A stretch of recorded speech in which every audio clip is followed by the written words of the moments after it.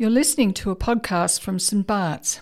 To find out more about our church or to take a next step, visit stbarts.com.au. It would be so terrific to have your Bibles or your Bible app still open. So at Acts chapter 26 as we continue in our series. And there's also some sermon points on the back of the news, so if that's helpful, please have a look at those. They're in English, Korean, Dinka, and simplified Chinese. But right now, let's pray and ask for God's help. Gracious God, we thank you so much for the extraordinary good news that Jesus is the crucified and risen Lord. We thank you so much that in your kindness, you invite us to encounter Jesus, to respond to that good news, and to follow Jesus with our whole lives. We pray in Jesus' name. Amen. On the very rare occasion when I've been invited to be an MC at a wedding reception, it has almost always been accompanied with the warning, whatever you do, don't let Uncle Billy or Cousin Moira get hold of the microphone, because once you give them the floor, there is no telling how long they're going to speak or what they're going to say. What is for certain, the only thing that is for sure, is that from the moment you give them the mic, you have become a passenger in the process. Things are not going to go according to your plan. As King Herod Agrippa II says to Paul, you have permission to speak for yourself. Things are not going to go according to Agrippa's plan. Agrippa's probably hoping that Paul is going to trip up, is going to indict himself, so that they've actually got a charge to lay against him. But as Paul makes his defence, he's going to do what he always does. He will in some way, shape or form proclaim that Jesus is the crucified and risen Messiah. The crucified and risen Messiah whom Paul claims is precisely whom the people of God have been waiting for all along. Remember the backstory here. Paul is on his way to Rome, but it has been anything but a straightforward journey. In fact, he's only managed about 88 kilometres of the 3,000-kilometre trek because he's been stuck, he's imprisoned in Caesarea for almost 2 years. Now, I'm not sure if you've ever tried to embark upon a holiday that seems endlessly delayed, it never quite gets going, but at this rate, it's going to take Paul about 60 years to get to Rome. But he was determined to get there. Jesus told him that he would be his witness there.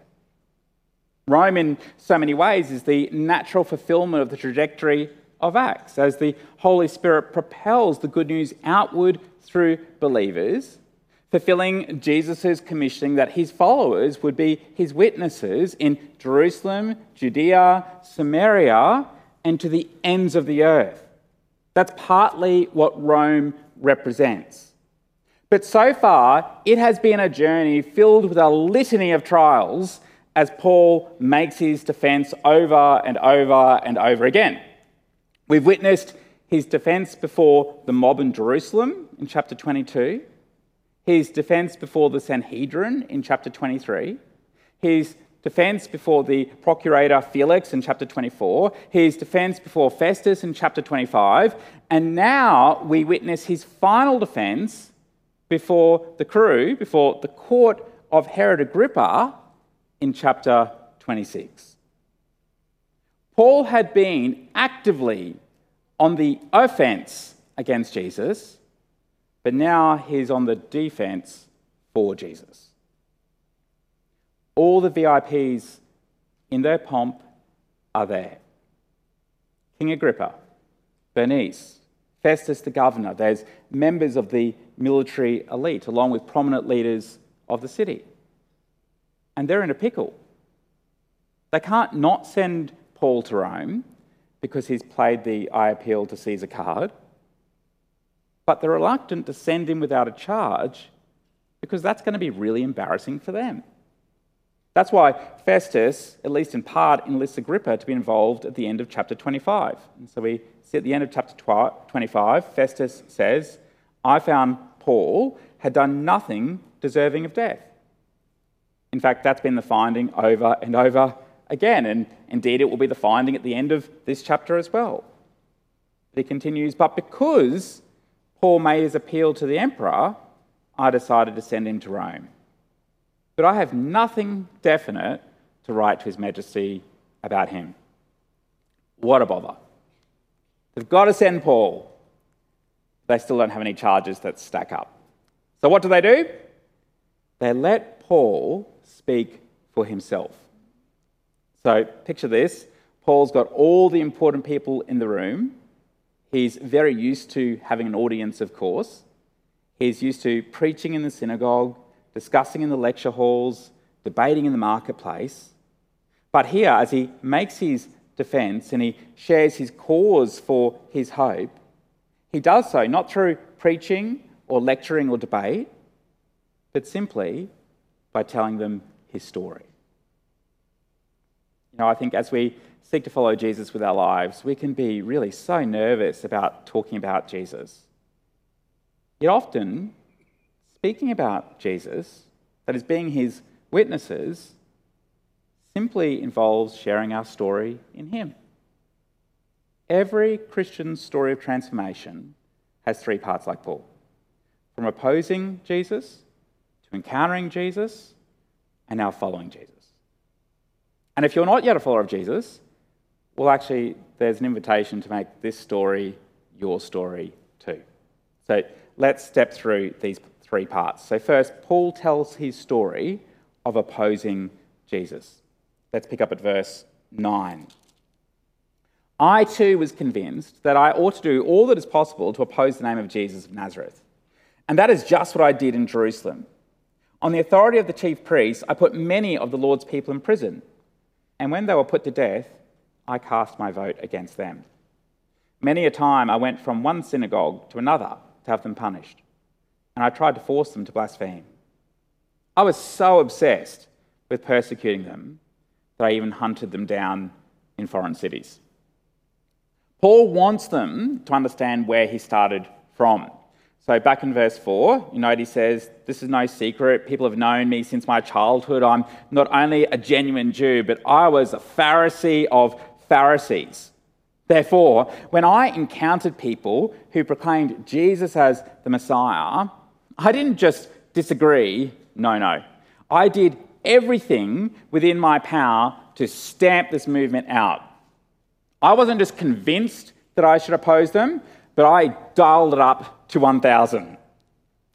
When Paul says, I too, there's a little implication here. I too, perhaps just like you, I too was convinced that I ought to do all that was possible to oppose the name of Jesus. He says, but I did. He's not exaggerating. I put them in prison, voted for their deaths. I travelled from synagogue to synagogue. I tried to force them to blaspheme, that is, to denounce or speak against the name of Jesus. And I didn't stop there. I even chased these Christians down, even travelling to foreign cities.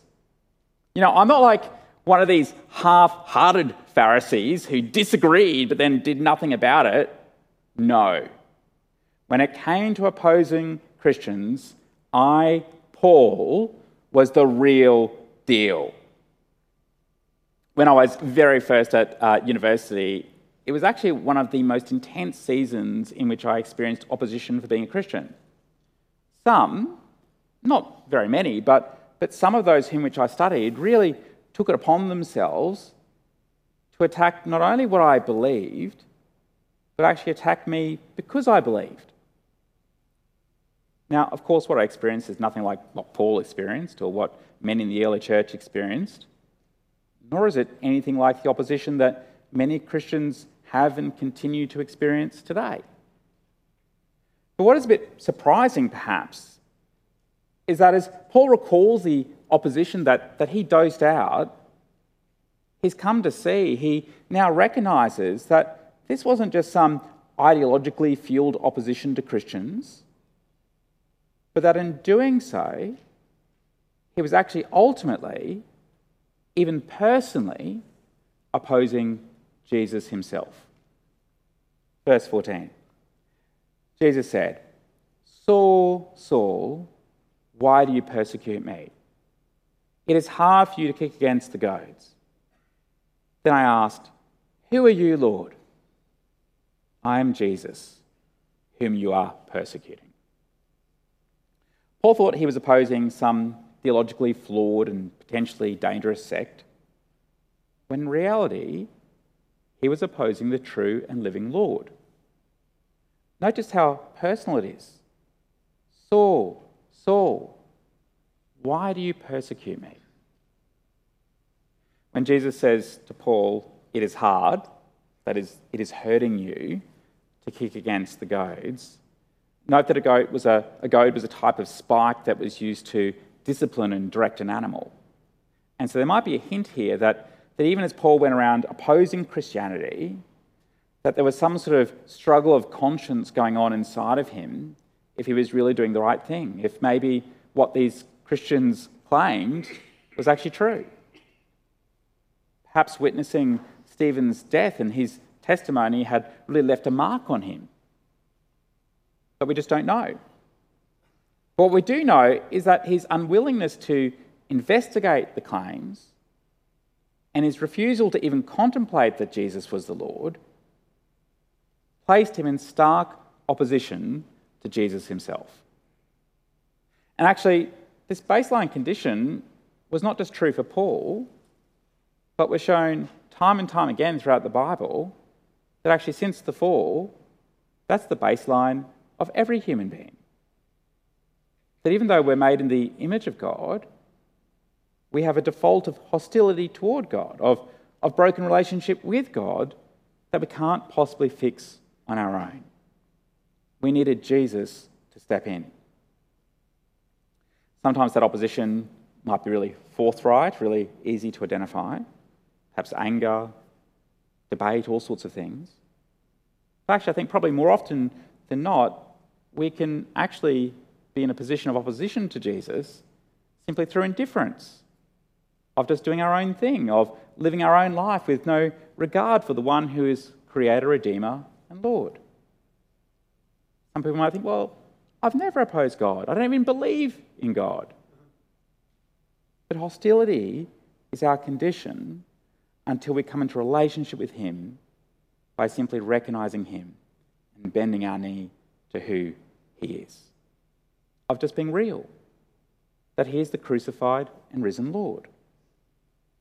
Paul puts it another way elsewhere, saying, you were once alienated from God. You were enemies, but now you've been reconciled by Christ. But Paul didn't remain in opposition to Jesus, but he goes from enemy to friend because he encountered him. So, verse 12. On one of these journeys, I was going to Damascus with the authority and commission of the chief priests. About noon, King Agrippa, I was on the road. I saw a light from heaven, brighter than the sun, blazing around me and my companions. We all fell to the ground, and I heard a voice saying to me in Aramaic, Saul, Saul, why do you persecute me? So Paul, by his own account, is going from city to city to hunt down these pesky Christians, but his plans are interrupted by none other than the risen Jesus himself. And as we look at this, there's at least three things that we ought to take note of in this encounter. First, we can have confidence that this encounter was real and that Jesus really rose from the dead. Of course, there are many sources, many places we can go for evidence about the resurrection, but even in this account, we have such strong evidence. This isn't made up, it's not a figment of Paul's imagination, it's not a hallucination, nor a dream.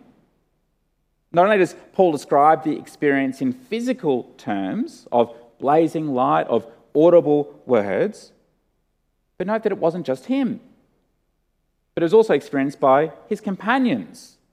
We all fell to the ground. That might seem like a really subtle detail, but keep in mind that Paul has likely been recounting this story time and time again. It's recorded even 3 times alone in Acts. If he had just made this up and was insistent on telling everyone, it wouldn't have been long before one of his travelling, persecuting companions fronted up and said this isn't true. But it's not only that. We can also have confidence because of Paul's radically changed life. He goes from actively pursuing the very lives of those who follow Jesus to be willing to lay down his life in order to proclaim Jesus. The second thing we must take note of is just how deeply personal this encounter is. When Jesus repeats Saul's name, saying, "Saul, Saul, why do you persecute me?" It conveys, through the repetition of the name, a deeply profound and personal dynamic. The risen Lord of the universe knows Paul's name. Even in his rebuke, God isn't just interested in a collective noun and a group, but he knows and searches out each and every person. He calls each and every person into personal relationship with him. When we're opposing Jesus, we're not just part of some unknown, nebula, mass of detractors, but we're actually pushing away and we're resisting a personal encounter with the living Lord. Paul wants Agrippa to know that. He keeps appealing to King Agrippa personally.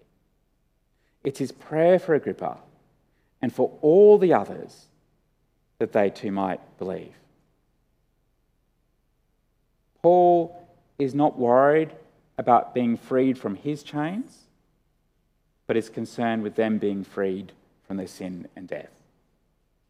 The third thing to take note of is that this encounter shows us that Jesus is the source of hope.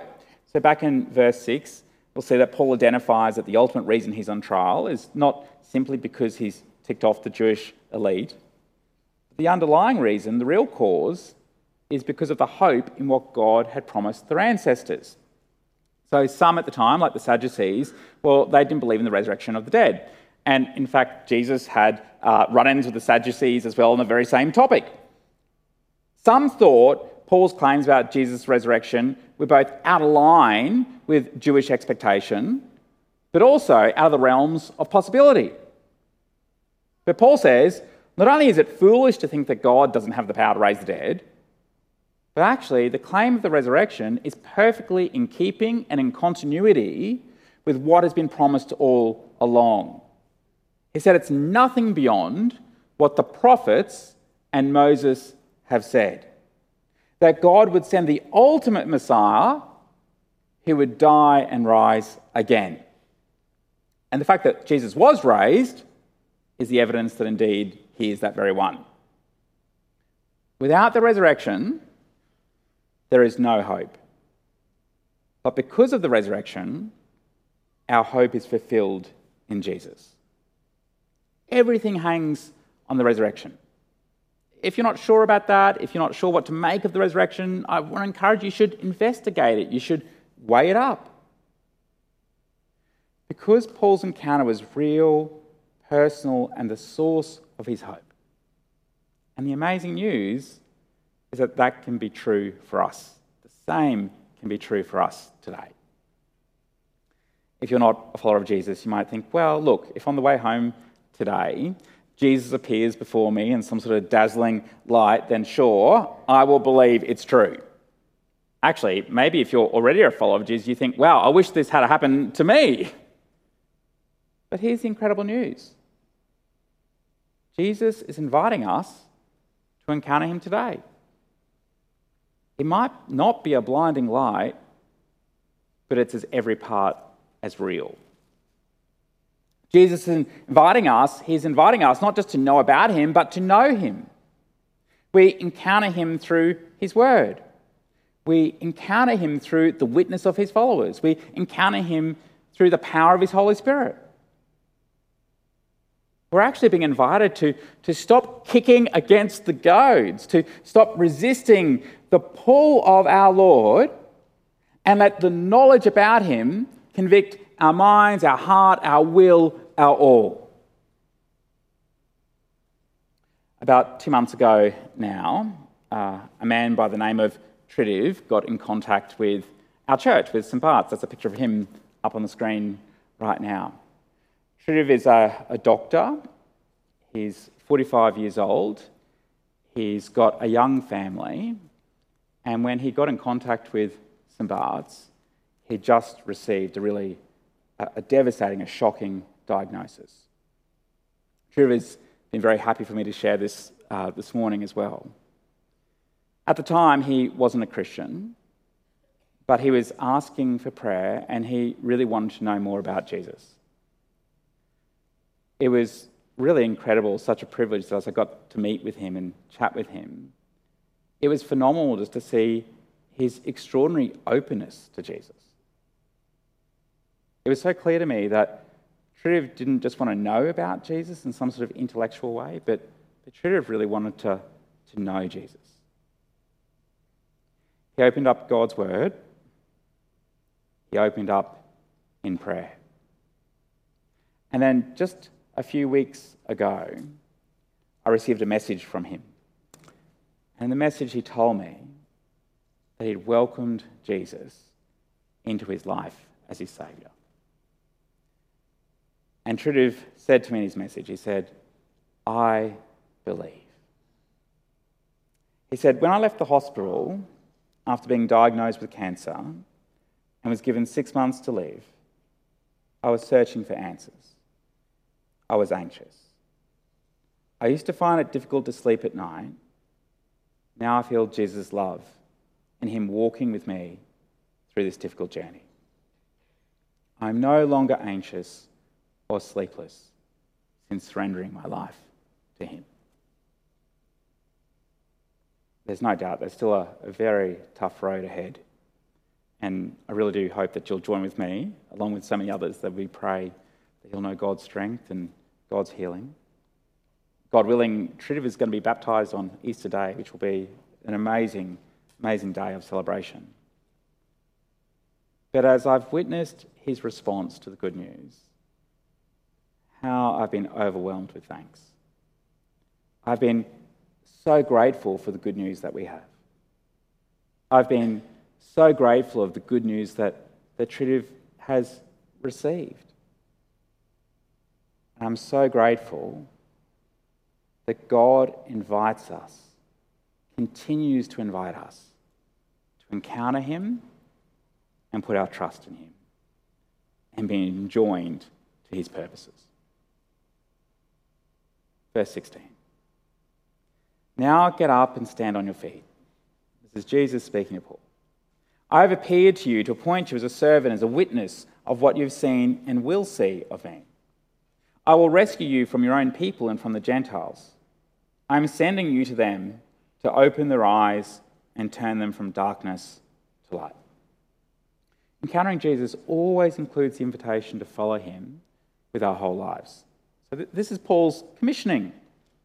Paul is appointed as a servant of Jesus, as a witness of Jesus, to go to those who do not yet believe with the goal that they will open their eyes and see. And in many ways, every follower of Jesus actually shares in the same commission.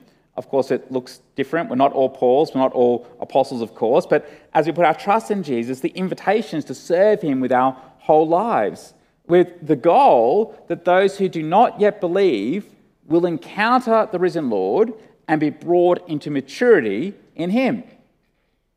I've been so astounded in just the mere weeks that have followed since Tridiv has become a Christian, that since he has come to faith, his immediate response has not only to pour out in gratitude, to keep digging into God's word, to delight in prayer and who Jesus is, but also his natural response, without anyone instructing him to do this, has been to get on and sharing his story in Christ with his family and friends.